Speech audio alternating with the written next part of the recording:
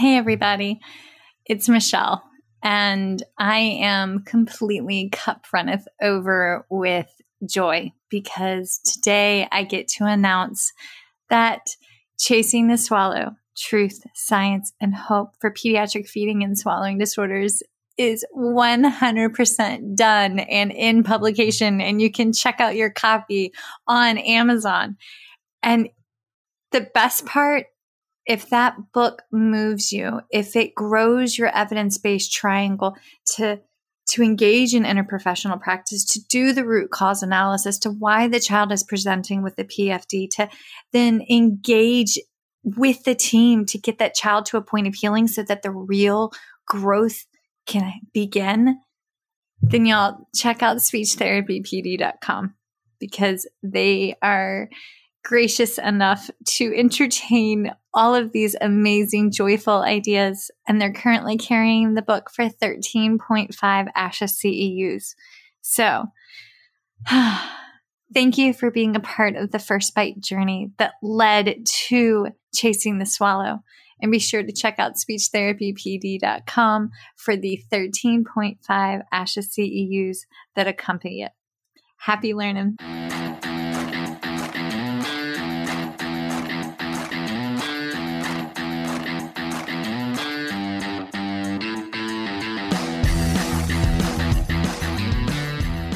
Hi, folks, and welcome to First Bite, Fed, Fun, and Functional, a speech therapy podcast sponsored by SpeechTherapyPD.com. I am your host on this nerd venture, Michelle Dawson, MS, CCC, SLP, CLC, the All Things Peds SLP. I am a colleague in the trenches of home health early intervention right there with you.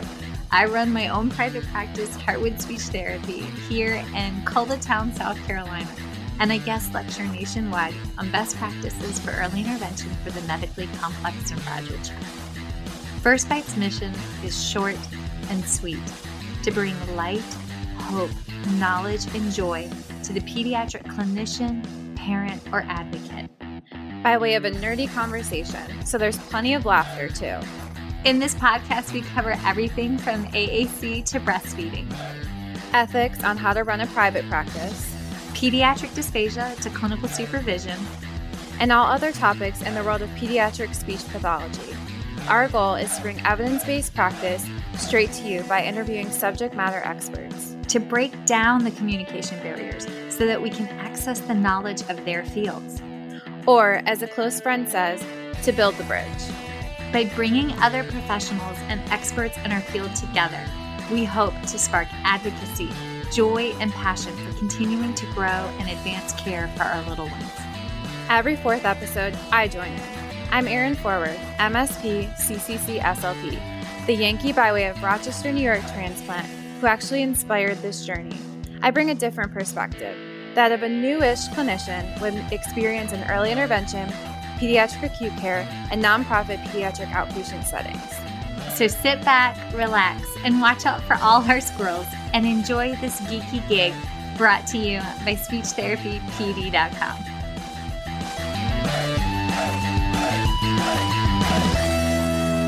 Everybody, thank you for joining us today. This is a topic that is probably one of Erin's biggest passions, and I feel kind of a proud mama bear, even though I'm not old enough to be your mother, but still, I feel that way because you presented on this topic at SCISHA, absolutely crushed it, and did a phenomenal job infusing evidence into play.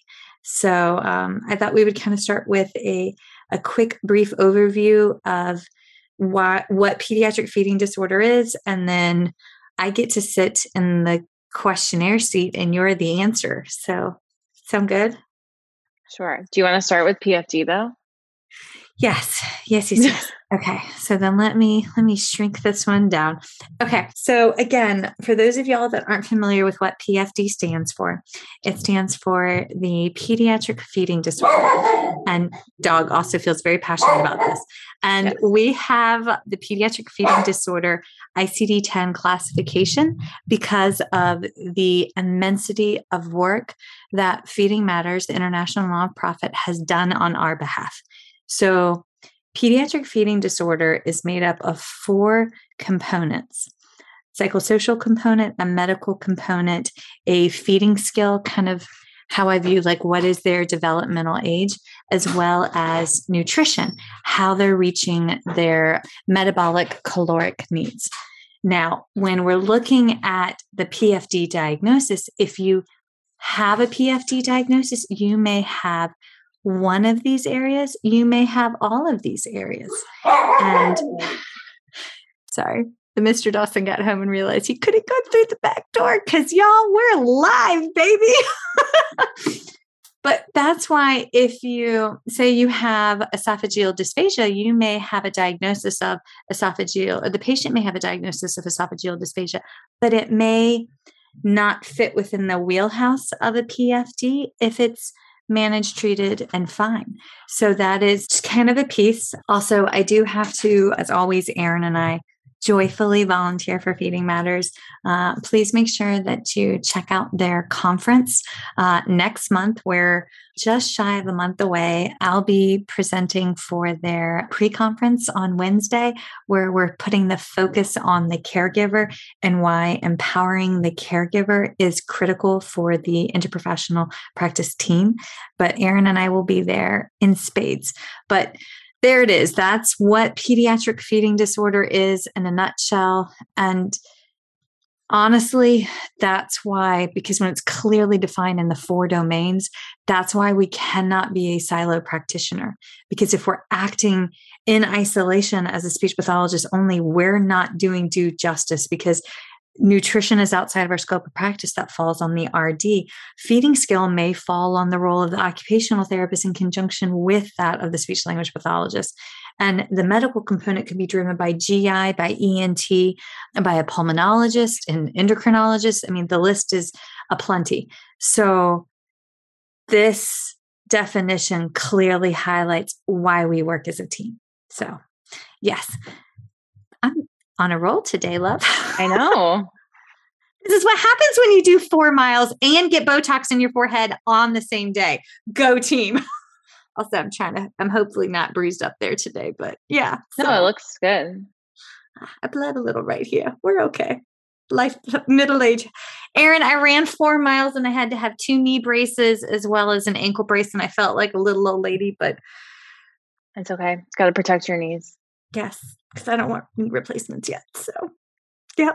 Okay. All right. So tell us the backstory on how you wanted to get into play and embrace play for feeding. So Michelle really, I mean, you got me going with the medical complexities of feeding and the value of diving deep and finding the underlying etiologies and making sure that we're working with the family as a whole and making sure that things are functional. And like, as one of both of our students says, like, once you get the feeding bug, you can't, like, it bites you and you can't stop. Like, you will always want to be a part of. And I also have fallen in love with floor time and like what play-based therapy is. And I think people's definitions of what play-based therapy are very different, which is also why my lecture focuses on the definition of play, because I think we all speak very different languages when it comes to that. And I started having a lot of patients who I was working with for language and utilizing floor time strategies while also working with feeding. Mm-hmm. And the way that those integrated so well in my mind just made so much sense. And for those of you that don't know what floor time is, it's wonderful and a philosophy for therapy on almost all disciplines. So we all speak the same language. It focuses on the DIR floor time is what I am certified in. And it works with development, individual differences in relationships. So the importance of relationship and connection. And you develop that through play, because children learn through play. That's what our brains are meant to do. That's why we have such a prolonged period of adolescence, because we are supposed to make mistakes and learn and play and figure out how people respond to one thing versus another. And so as I saw the value of building this relationship. And I would work with so many autistic children, and I was like, I'm working on them engaging with me and wanting to connect with me so we can build language, which I'm a very big proponent of neurodiversity affirming movement and making sure that we're honoring all forms of communication, and none of them are bad. They're just different and they're just as valuable. But we live in a world where it's not set up for people that are neurodivergent as much as it's set up for people that are neurotypical. And so that's something that we all have to acknowledge. But realizing that, and then realizing all the components of feeding, how you have to sit at the table. You're meant to engage. We talk during mealtime. We have a multitude of a sensory experience when we sit at the table. And so the value of helping a child feel connected while they're at mealtime just that can completely change your feeding therapy. But sometimes you have to start away from the table and you have to start in play and bring food into play, as opposed to, which I'm not against, like there's also value to being at the table and maybe bringing some sort of play, but the play isn't as organic as oftentimes when you're bringing like a game to the table. The play has so many levels to it, and I don't have the 6 hours that I will hopefully have eventually to like go through all of this. So stay tuned for that. That will be coming. But Cola, this isn't the time. Hi, Cola. But it made so much sense. And then diving into the sensory system and the sensory differences that most of our autistic children and neurodivergent children that we work with have, I've also dove into that. And that is like just as much of a puzzle as the medical side of feeding is a puzzle. Yes. And so, but play allows you to work on all of those things. I mean, yes, referrals, like that medical portion of that I get, but from the comfortability, anxiety, if a child feels connected and you build a relationship with them, you can just do so much more with that. It's trust. You have established trust. Which is my number one core value in my life. So we had to do that in my first job, like list our core values, and trust was number one. Like number 2 and 3, I like not as strong with, but trust is number 1. Okay. So I'm going to address the awkward elephant in the room that I'm sure a fair few of you are thinking, and not saying. Okay. So here's the deal. There are organizations and healthcare systems, one here adjacent to us by, I don't know, a couple 100 miles to our west, and one up in the Northeast that guarantees results within their feeding clinic. They engage in a ABA approach style to feeding, and the caregivers have shown videos and reports that they are engaging in force feeding. So if a child has emesis, we have to clean it up. The food falls out of our mouth. If they push them to do these things. I have concerns, and Erin, this is another thing that you have a certification in, but I have concerns that we are creating trauma incidents and violating that child's circle of safety for engaging with healthcare practitioners. I have picked up children that have gone there for therapy. Erin has picked up children that have gone there for therapy. And we have to, it's almost like you got to step back to rebuild the trust, and play is where we can build trust. So, yeah, but I would challenge you that if you're engaging in one of that approaches, to listen to what the child is saying, even if they're not verbal yet. Read their body language and read their stress. And then, as Erin would say, read the room, reassess, and then lead with play. But do it with actually understanding what play is. Okay, so talk to us about what texts do you have recommendations on? Well, and one thing I will say is that we all know that children need to have intrinsic motivation, especially with feeding, to want, like, there may be successes that are shorter term from some of these programs, but if that child doesn't have the motivation to eat or the desire to eat, then you're not going to get very far. And from an overall trauma informed, mental health standpoint, it goes back to birth and the relationship at birth. And that is why you get children who have these difficulties with understanding what their body wants because they were tube fed, because they had such stressful feeding experiences when they were a child, because when you were a child, you cry and caregiver feeds you, whether it be breast or bottle, and you learn, oh, I communicate this and they feed me and I feel better. But then what happens when I don't feel better when I eat, or what happens when I'm getting fed through a tube and I'm not building the understanding of my body and these are all things that have to happen, but these are things that we have to acknowledge and we have to understand. And I always told my families in the NICU, I teach you to communicate and listen to your child more so than I'm teaching you how to feed them. Yes. Because I will tell my families too, of patients who we're starting to introduce food, there is just as much value to a session where that child refuses and you honor it as there to a session where they eat the food. Because every moment that you listen to them telling you they don't want it, they trust you in that relationship more. And there's so much value to that. So Erin, when she speaks about trauma, I just have to explain that we may learn about counseling and briefly about trauma in grad school. For those of us that are domestic abuse survivors from once upon a time, you get a crash course in all things trauma and then hopefully a humdinger of a counselor to help you learn. However, that is cursory information at best. Erin has pursued advanced coursework and certification, more than just like a night's worth of courses, but like you have, what is the certification that you have? Well, I'm TBRI trained. I'm not a TBRI provider. That's like a very intensive, like weeks long course. I would love to get that, but it's like $5,000. So, but it was still like 40 something hours, 30 something hours. I mean, it was a, intense training.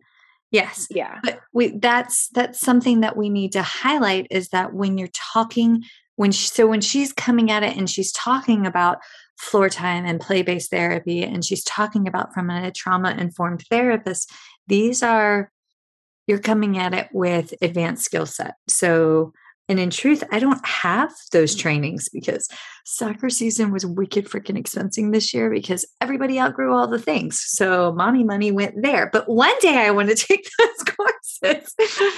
So, okay. So, wait, can you tell us where do you want to start? The name of the trauma class. Can you tell us the name of the trauma class?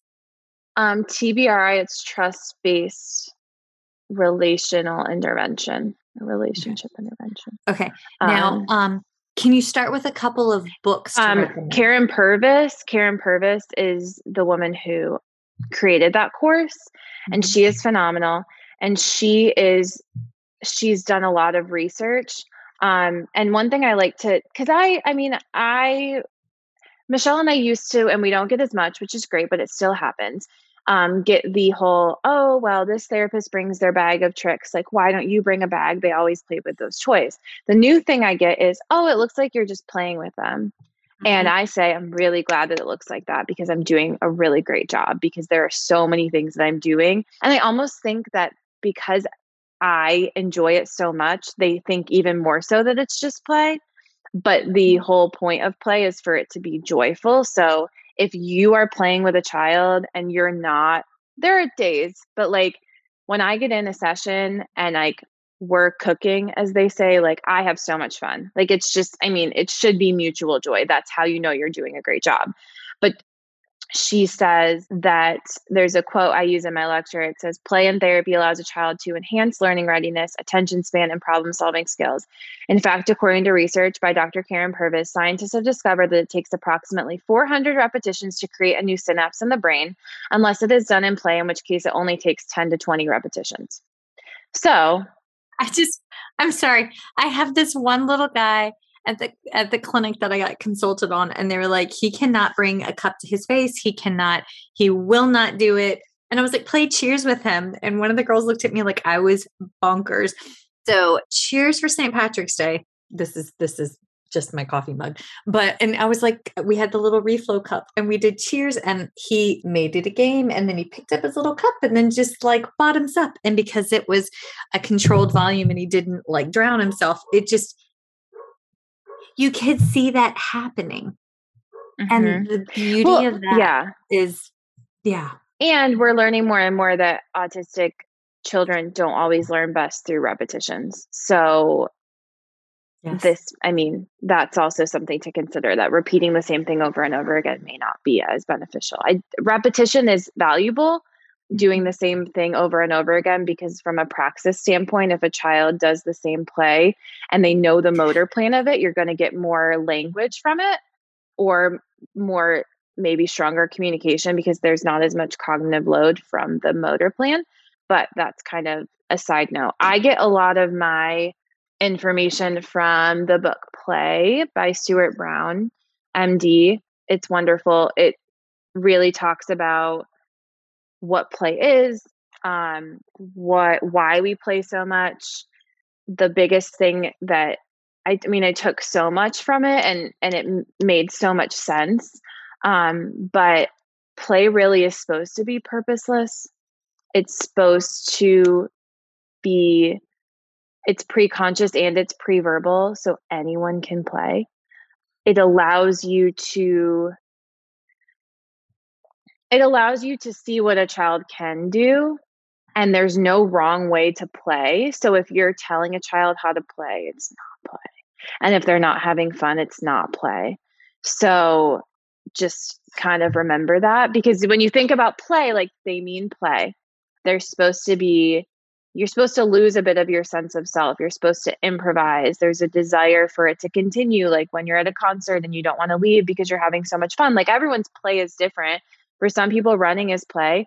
And for some people, it's not, because they're doing it for the purpose of like running a marathon, which it just depends on what your purpose is. But they talk a lot about how engineers who used to play Legos when they were younger like their job a little bit more, because it becomes some sense of play. I just play for my job because I was like a very people-pleasing child, so I didn't really do what I wanted to do. So now as an adult, like, playing with my patients is my play fully. And I haven't finished this book, but my phenomenal colleague, Karen, who we've had on the podcast before to talk about collaboration between OT and PT, I started The Interpersonal Neurobiology of Play by Teresa A. Kesley, which is a little bit of a, I would start with the first book because this one's a little bit of a deeper dive and a little more intense. Floor Time, we read Engaging Autism in that course, which is a great book. I would say that reading some of it, if within the neurodiversity affirming movement, you will read things where you're like, this isn't really, it didn't age well, but we talk a lot about in Floor Time how, we believe that Stanley Greenspan would have developed with the times. So you just have to, this was written a while back. So we learn, when you know better, you do better. The Floor Time course is phenomenal. That's something that I would recommend. It's expensive and you have to record yourself doing therapy, and you have to be critiqued by, not kindly, critiqued by other people, it's actually super interesting to watch yourself do therapy and see the things that you do, because you have to be ready, and to truly do true play-based therapy, you have to be ready to look inward, because you have to understand where your triggers are, your own sensory system, how you are regulated. Because if you're not regulated, you're not going to help co-regulate that child. And if you're not regulated, that child is going to know, and that's going to lessen your connection. Like, you have to really understand yourself, and you have to be able to look back in a session and say, and that's okay. We all are human. Like we were not always going to be regulated. It's not always going to be our best session, but to be able to look back and be like, well, you know what? Like that was we built our relationship. He learned that I was going to be there. Even if I'm not fully engaged, I was there to support him. I did the best I could.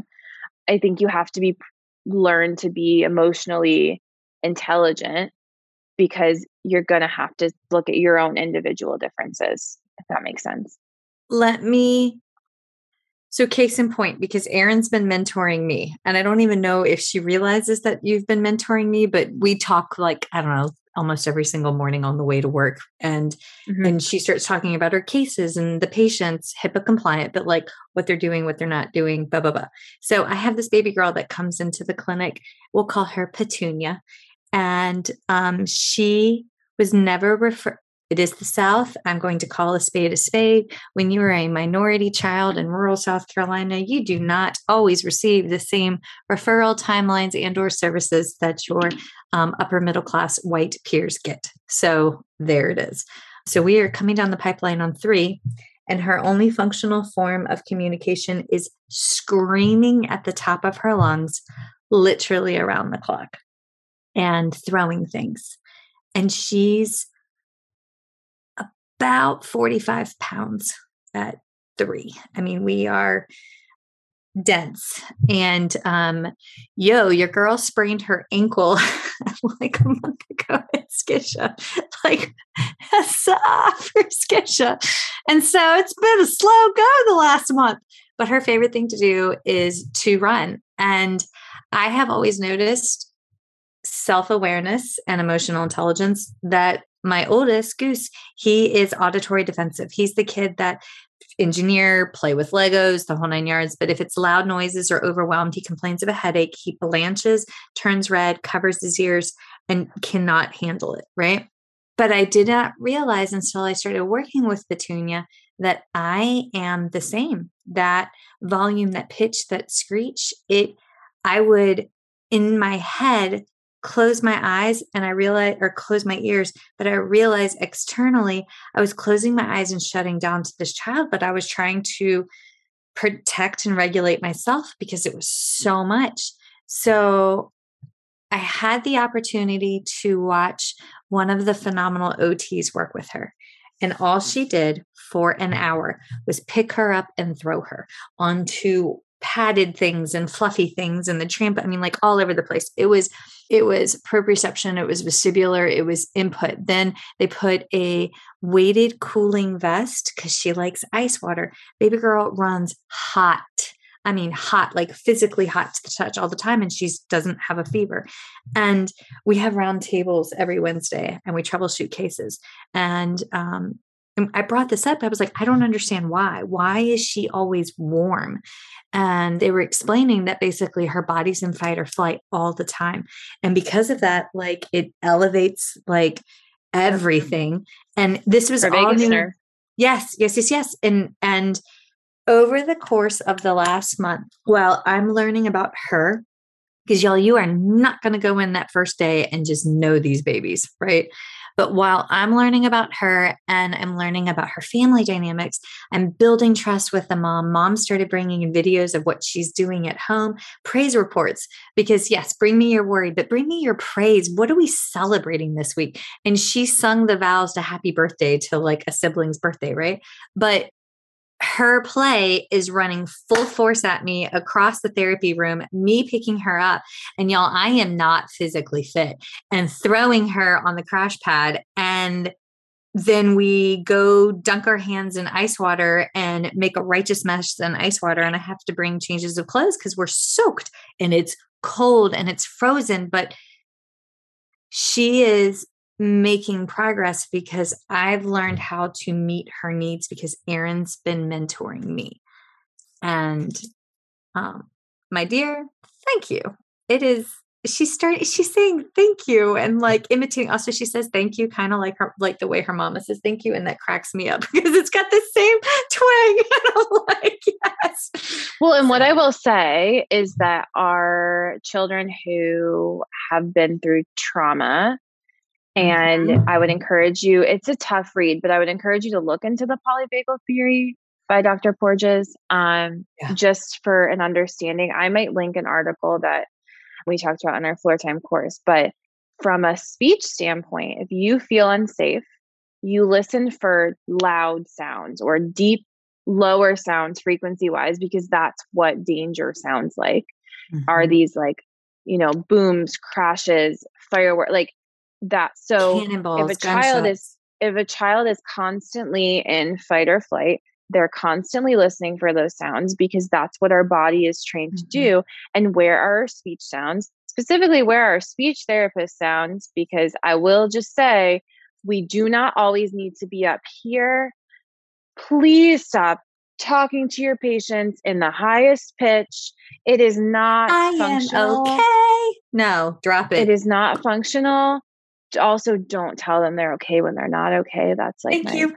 Sorry, that's why I said that. They're not okay. And you don't know what their sensory system is telling them. And if you when I am having a panic attack and someone tells me you're okay, I want to punch them. So that's all I'm going to say. But for our patients that are always in fight or flight, they're not picking up on those speech sounds. So if a child does not feel safe, they are not going to hear your language. And from a feeding standpoint, if a child does not feel safe, they're not going to feel hungry ever. Yes. Because your whole gastro system shuts down. And also your ability to pick up on any cues in your own body and your interoception shuts down. So helping and in the TBRI course, they talk a lot about felt safety. So felt safety, you may know that the child is safe. You may know that nothing will happen to them. You may know that you are doing everything to keep them safe. But if they don't feel safe for whatever reason, whether it's their body telling them that something's unsafe because they can't modulate the environment, it doesn't matter because you have to listen to them. And so that's just really important to think about. And I go into sessions assuming that there's some sort of trauma. I would rather treat a child assuming that they have some sort of trauma in their life than assuming that they don't. And most of the time when we get a child for feeding, there is some sort of trauma. Like there just is. Of traumas. Or a series of trauma with food.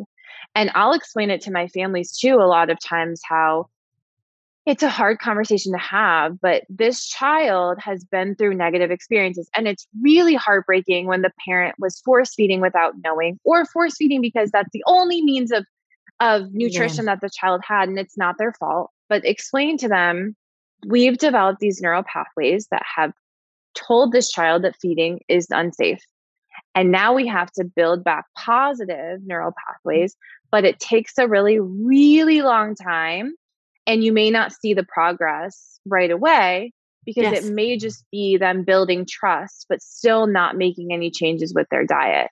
And when Michelle talks about food age, I use this a lot with parents because I have a lot of autistic children who I'm working with in play. And so maybe we're working on regulation, which, as I say, SLPs need to know how to work on regulation because you can't do anything if you're not regulated. And you can't just say, give them to the OT, they'll regulate them, and then we'll work on our session. It doesn't work like that. It is 1,000% in our scope of practice. Maybe working on regulation. We may be working on engagement and sustaining engagement and like two-way communication, which can be a smile. It can be a laugh. It can be a touch of the leg. Like I honor any and all forms of that communication. So this child is working on engaging, but we're working on play, and their play may be lining toys up, which I don't use that as a negative at all. I don't know why I picked that example because I know it's in the DSM-5. It may be throwing things. It may be whatever they want. This is how they want to engage. And there's so many reasons why they may be playing this way. I use an example of a child that the toys, he only wants them flat on the ground. So is it that they're flat because he wants to look at them that way? Is it that they're flat because the praxis of lining them up and standing them up is too much? I don't know. We're going to figure it out. But you need to understand that child's play so that you can understand how to play with them with feeding. So when Michelle talks about food age, I have a lot of kids who didn't engage in messy play because either they didn't have the feeding experience, or they had a really bad allergy, or they would only eat because it was fed to them in a spoon because their body didn't really like it, but they got used to it and it was compliance, and that's fine for what the parent needed. But we do need to engage in that messy play, even if this child is much older. Yes. And we have Liza and Tony Ann, and I can't remember their last names, but we have them on the podcast coming up to talk about the importance of messy play. And they are both Floor Time certified, and it's phenomenal. I think it's we'll let you know, but they talk a lot about the value of this and why we need to do messy play at that time. But messy play may look different for a child that's older. I will tell you, I warn parents, it is going to get very messy, because messy play with a 6-month-old is them kind of messing on the tray. Messy play with a 5-year-old may look like whipped cream is all over your cabinets and your floor, and the child is sitting on the counter, and you just have to tell the mom that you love them and remind them that they love you also. But that's a child who likes to throw things and is engaging in messy play. So like, that's what we did, was we threw whipped cream, and then it got in our hands, and then we kind of put it on our face, and then we put some toys in it. But like, that was an integration of understanding where he was from a play standpoint and understanding where he was from a needing to engage with food standpoint. But there's so much value to knowing all of that. And there's so much value to understanding how much they're willing to engage. Because I believe that feeding therapy can very easily turn behavioral, especially with our autistic children, because of the difficulties that they have a lot of times with that connection component. But we also have to understand that they are connecting and engaging in a way that we may not understand. So I presume competence. But to sit at a meal and eat and engage with people in the way that is expected of them, in quotes, like, that requires a lot. I just kind of rambled a little bit, but that's okay. It was, I'm grateful for the insight, because Goose and Bear were trying to get away with murder. Even though my husband's upstairs, they were trying to get away with murder down here. It's Tony Ann Loftus and Liza, I'm going to butcher this, Liza Bernabeo, and they are on April 12th. It comes out as a webinar, so it'll come out on a podcast, I think, on April 13th. And they're specifically talking about messy play within the schools, because that's what they did, was they engaged in messy play in the schools. Okay, so we say messy play. Here's how messy play looks for me in a couple of different group sessions and one-on-one sessions. I have the joy of doing a group AAC class, or I don't want to say class, therapy session on Wednesday afternoons. It's like my favorite day of the week, because there's 2 OTs. There's myself. There's my SLP grad student, Ariel. You're doing amazing. Also, Ariel graduates in a year. I'm plugging for the Ariel. And each one of us has one patient. So there's 2 OT patients and then my 1 speech patient, right?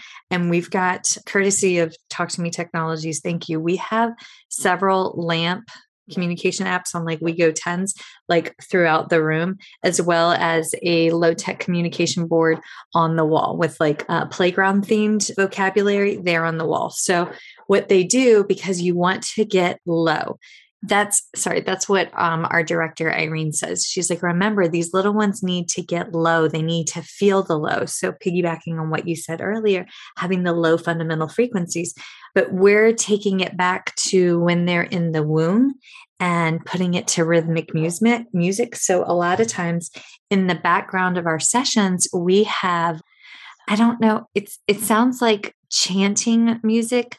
I'm torn between like drums or tribal or monks or a monastery. Dylan uses like the African drums because he's from Africa. Yes. It sounds like that, but it's got one of those Tibetan prayer bowls mixed in periodically.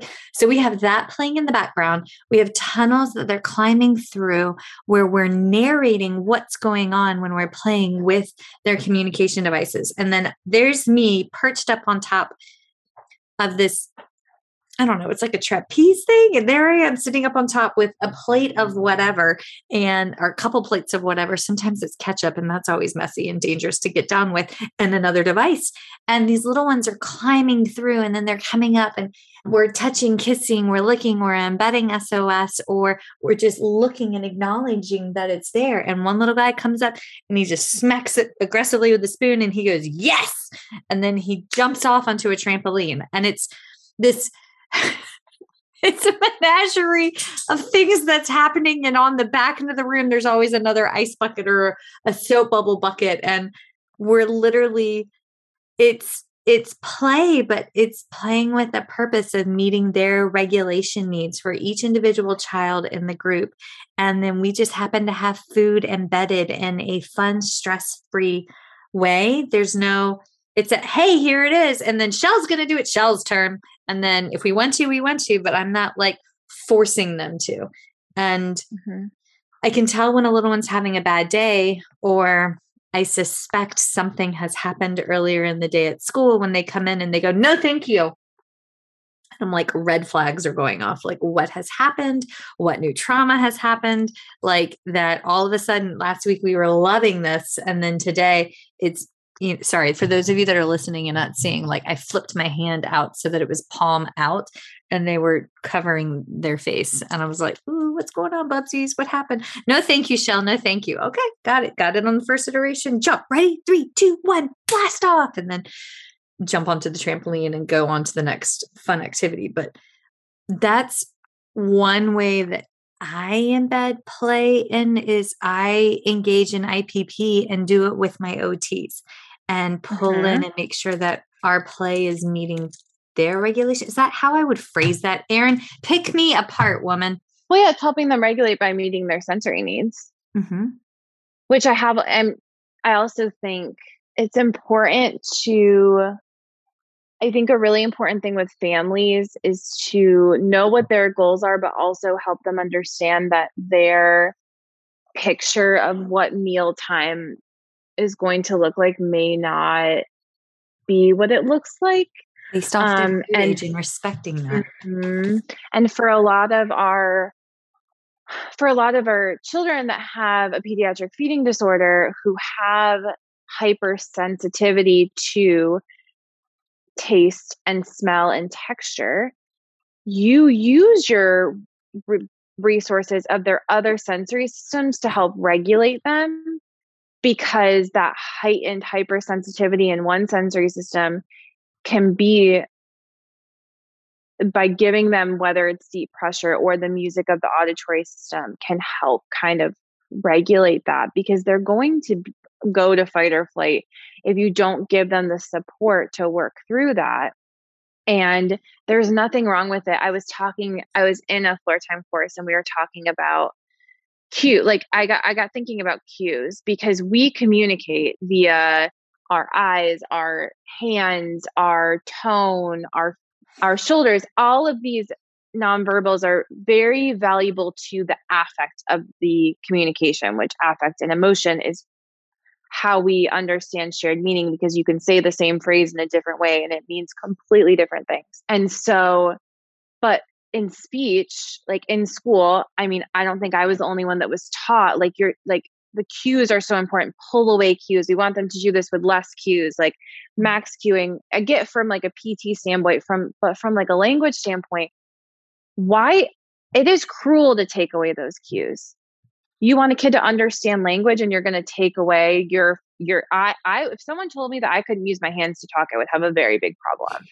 And so like, it just doesn't make sense to me why we're taking away cues of, I mean, that's just where I struggle a little bit. And in that same way, like there are going to be children who always need the support of certain sensory input to be able to get through these meals, because they're always going to be hypersensitive to it. And there are things that we can work on to help with that.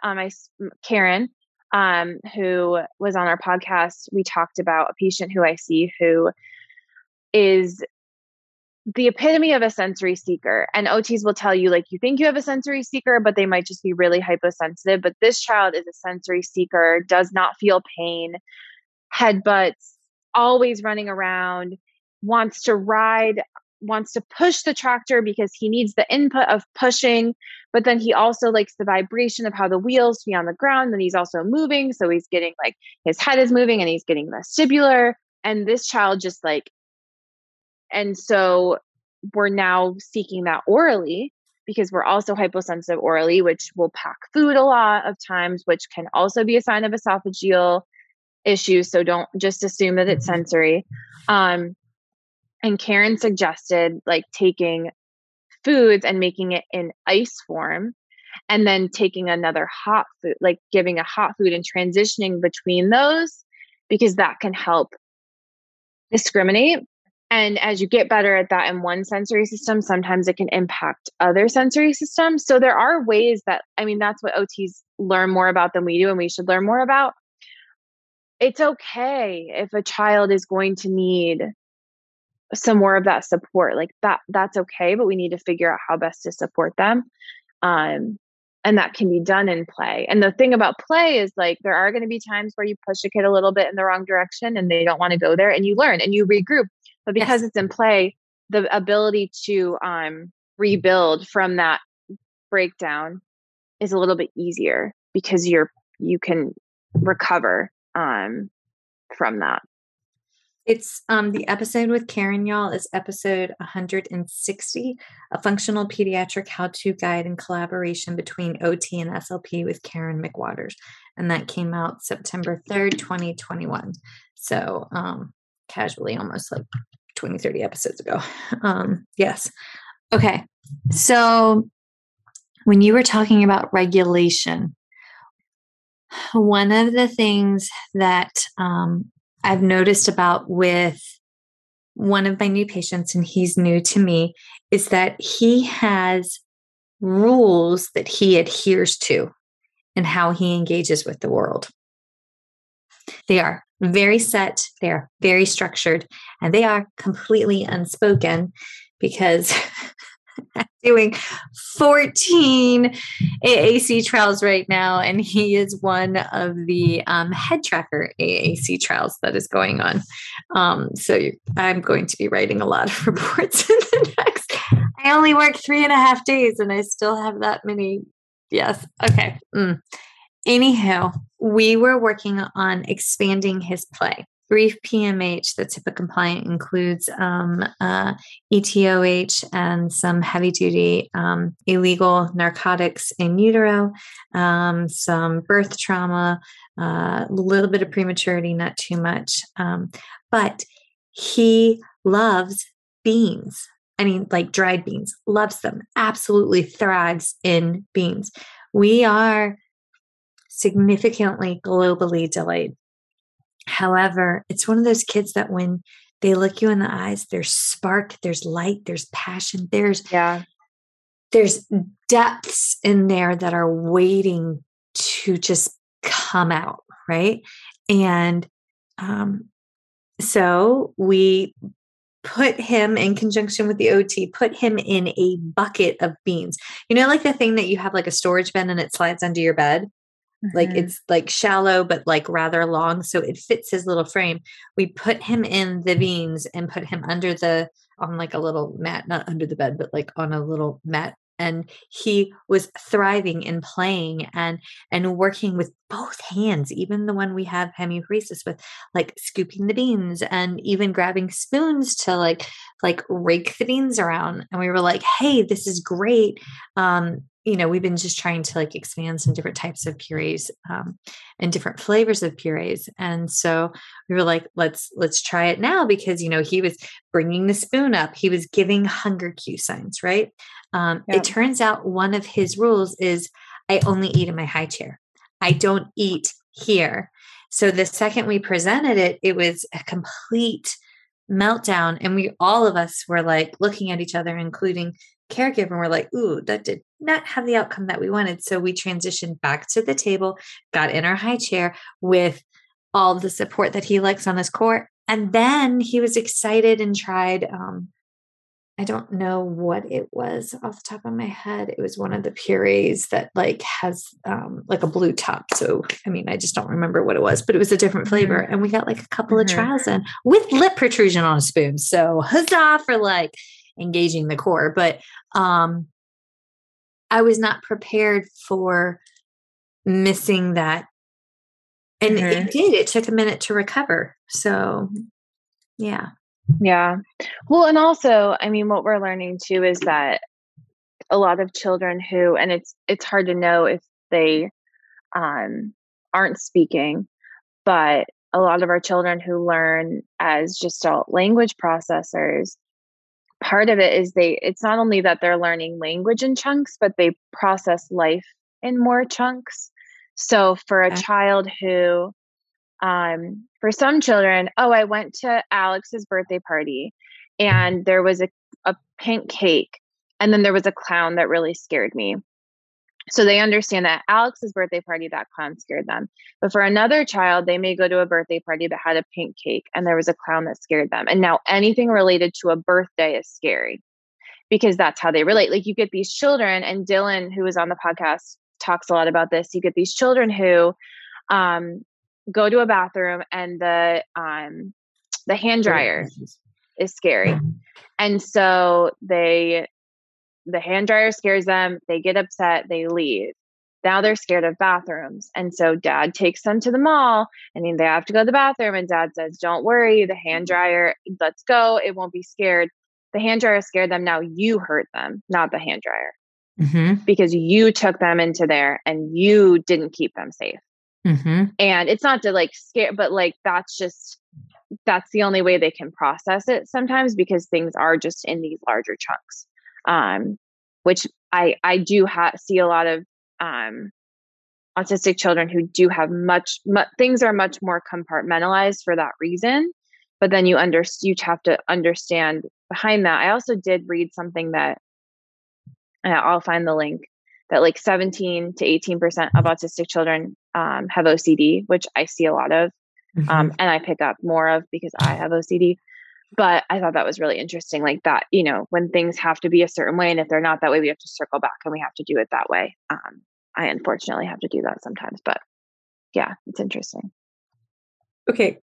Dylan Hartley, episode 137, Polyvagal Theory and Practical Implications for Therapy, February 23rd last year. Okay. Oh, that was a year ago. Okay. So if somebody is listening and tomorrow they want to start the shift and they want to start, instead of forcing, let me rephrase that. Instead of placing the demand that the child has to come to the table and touch, kiss, lick in that order at a table, and I'm giving like a hypothetical, know better, do better. Yeah. But like, also huge fan of SOS, not discrediting that at all. Please don't ever interpret that. But like, if we want to break away from like a structured program and engage more in play-based, where would you recommend that they start? 1, read the resources, 2, take the courses, but how do we start with tiny changes? Because it's that 1 degree. Yeah. I mean, I think you have to shift your perspective. And the thing that I struggle with the most is explaining it to parents. So I try to be very proactive because it is a much slower process, but it's a much more valuable process. And the reason I say you should really understand, I mean, for so many reasons, I think that you should understand why you're doing what you're doing. But for so many reasons, the more information I gain, the better I can explain to parents why I'm doing what I'm doing. And that's where Floor Time really made so much sense for me, because I was kind of doing that type of therapy already because it just made sense. But by having the research of Floor Time, it gave me a lot more evidence to come at parents and explain how this is beneficial. And so to shift your perspective, but also to find value in building that relationship. Nothing bothers me more when someone says like, oh, I'll build rapport with them and then, we'll do therapy. And it's like, you should always be building a relationship and relationships change and relationships take time. And someone coming in from the relationship can be bringing something that you may not know. Just like you said, that child coming in and having a hard day. What happened? You have to go into every relationship with your patient knowing that things may change weekly, and you have to honor that. And you cannot go into a session assuming that that is the exact same child and regulatory status and whatever else, any of their individual differences that came last week. Like, you have to go into every session honoring that child and what they're bringing to the table that day, because that changes. But what that involves is you not going into that session with a complete agenda. You going into that session seeking to understand, honoring that child, seeking to understand. And I would observe more. The big thing they talk about in floor time is wait, watch, wonder. I would spend less time assuming that you know this child, and I would spend more time observing what they're doing. I will sit there and I will watch a child play for 10 minutes sometimes, because I'm like, and then I'll do what they're doing, because like they'll look at something and I'll be like, you know what? Like, I see, like I have a kid who loves to squirt the squirt bottle and put it on the chalkboard, because he has, his vision is amazing. And so he loves watching the water droplets. Yes. But like, I wouldn't know that. And then I would just connect with your patients. Like, there is so much value to building a relationship. And when we're just like plugging all these episodes coming up, but Jessie Ginsburg, who is the sensory SLP, she really helped me when she said that all a parent wants more than anything is to know that you love their child. Because I used to feel that, I'm a New Yorker, like I used to feel like showing your emotions too much was like not professional.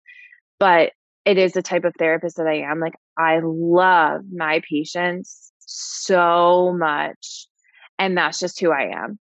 And when you start to connect with your patients even more so, you find the value in their individual differences, and they teach you a lot of things. If you go in with too much of an agenda, you're not really going to learn much from them. And that makes me sad for the therapists that don't, because we have a lot to learn from our patients who are different than us, because they see the world in a different way, and it's pretty beautiful, but you just have to like take the time to listen and watch them and not assume that you know the answer. You're just here to facilitate. If you're doing a good job, like, it's not going to feel as much like you're having to like you're just facilitating their growth. We shouldn't give ourselves too much credit, honestly. Yes. Okay. Jessie comes on May 31st. I feel like I'm the agenda keeper for the night. Thank you. Yeah. Thank you. Y'all, I have more spreadsheets for the next several months than like, we are recorded through June, folks, and then we'll be back at it next month. But dog is in agreement here. Okay. So everybody that's listening, Erin, can I like toot your horn for 2 seconds? Because I know that makes you uncomfortable. So I'm not going to ask permission. Sure, we do it for each other. Okay. So Erin is in the process of creating a 6-hour course for speechtherapypd.com, all about the power of play, especially with emphasis on feeding. I think you're going to tease it pretty soon with a 3-hour course, right? Like, don't you have like a Sure. Yeah, we're doing it. And also, as soon as I adult long enough to get the necessary information to the one and only fabulous Yumi, I'll go ahead and plug it here. On Sunday, May 1st, we are going to host a pediatric feeding disorders course in the public schools. I'm hoping Kristen is on, but this evening, so she can chime in. Hey, Kristen! But Kristen West, Dr. Rocky Garcia, our very dear friend Angie Neal, who's the lead SLP with the South Carolina Department of Education, and Erin and I will be hosting it. And if memory is correct, it will be absolutely nominal for those that are not members. I mean, like. Basically not free, but bloody well close to free. And the purpose of this course is we have worked the past year on putting pediatric feeding and swallowing disorders within the public schools for the state of South Carolina. So for 3 to 21, effective in just a couple of days, every child that has a pediatric feeding and swallowing disorder will have services covered by the state. But now our state's in dire needs of training. So we are going to work through regulations, policy, procedures, basic anatomy and physiology, a how-to guide for implementing this into an IEP, as well as a troubleshoot. And then we're going to do live Q&A. So you're going to actually be able to pick some really great brains. And we're opening this to everyone, not just for South Carolina, because as Erin says, once you know better, you do better. So we're bringing you brilliant minds to fill your cup and trying to make it as accessible to everyone as we possibly can. So tune in Sunday, May 1st. That's that very first day of Pediatric Feeding Disorders Awareness Month. Thank you, Feeding Matters. Huzzah. That's kind of it. So please make sure you fill out your quiz. Check us out on First Bite Podcast on Instagram. Erin has a new professional podcast page. It's, what is it? Erin Forward SLP on Instagram? SLP, something like that. Yes. Erin Forward.SLP. Yeah. Yes. And she posts some of her favorite resources for floor time and for trauma-informed care and for why we should be working with our little ones the way that she does, that makes bonds and makes joy happen. So be sure to check them out. As always, check out Chasing the Swallow on Amazon, as well as log into Speech Therapy PD for 13.5 ASHA CEUs that are associated with it. What else am I supposed to say? This is the part that makes me uncomfortable. That's it, right? Got it. Yeah. Okay. All right, everybody. Happy St. Patrick's Day. Thank you, Cola Kitty, Dog, Goose, and Bear for making your individual appearances. We greatly appreciate it. All right, everybody. Night. Bye. Feeding Matters guides system-wide changes by uniting caregivers, professionals, and community partners under the Pediatric Feeding Disorder Alliance. So what is this alliance? The Alliance is an open access collaborative community focused on achieving strategic goals within 3 focus areas: education, advocacy, and research. So who is the Alliance? It's you. The Alliance is open to any person passionate about improving care for children with a pediatric feeding disorder. To date, 187 professionals, caregivers, and partners have joined the Alliance. You can join today by visiting the Feeding Matters website at www.feedingmatters.org. Click on PFD Alliance tab and sign up today.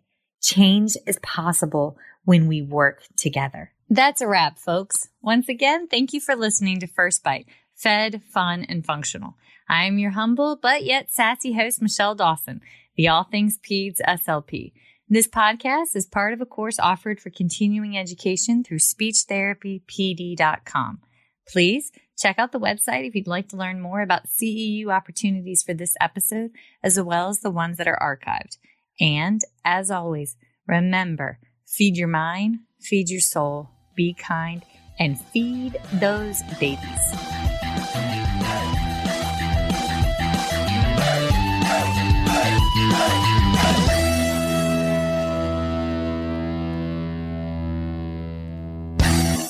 Hey, so it's Michelle Dawson here, and I need to lay out my disclosure statements.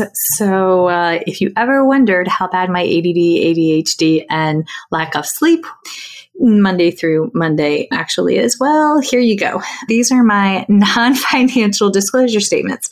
I volunteer with Feeding Matters. I'm a former treasurer with the Council of State Association Presidents. I'm a past president with the South Carolina Speech Language Hearing Association. I am a current member of both ASHA and SCISHA. And for this year, for 2021, I volunteered for the Pediatric Feeding Disorder Planning Committee for the ASHA 2021 convention. My financial disclosures All right. So I receive compensation for First Bite presentations as well as talking teletherapy and understanding dysphagia from speechtherapypd.com. I also receive royalties from speechtherapypd.com for ongoing webinars that I have on their website, as well as compensation from PESI Incorporate for a lecture course webinar that I have on their website as well. I am coordinator for clinical education and clinical assistant professor for the Masters of Speech Language Pathology program at Francis Marion University in Florence, South Carolina, for which I receive an annual salary. I also receive royalties from the sale of my book, Chasing the Swallow, Truth, Science, and Hope for Pediatric Feeding and Swallowing Disorders, that I self-published and is available on Amazon. And I do receive royalties from the accompanying 13.5-hour CEU for the book from speechtherapypd.com. So yeah, I stay pretty busy, but those are my financial and non-financial disclosures. If you ever have any questions, please feel free to reach out. All right. Thanks, y'all. Bye.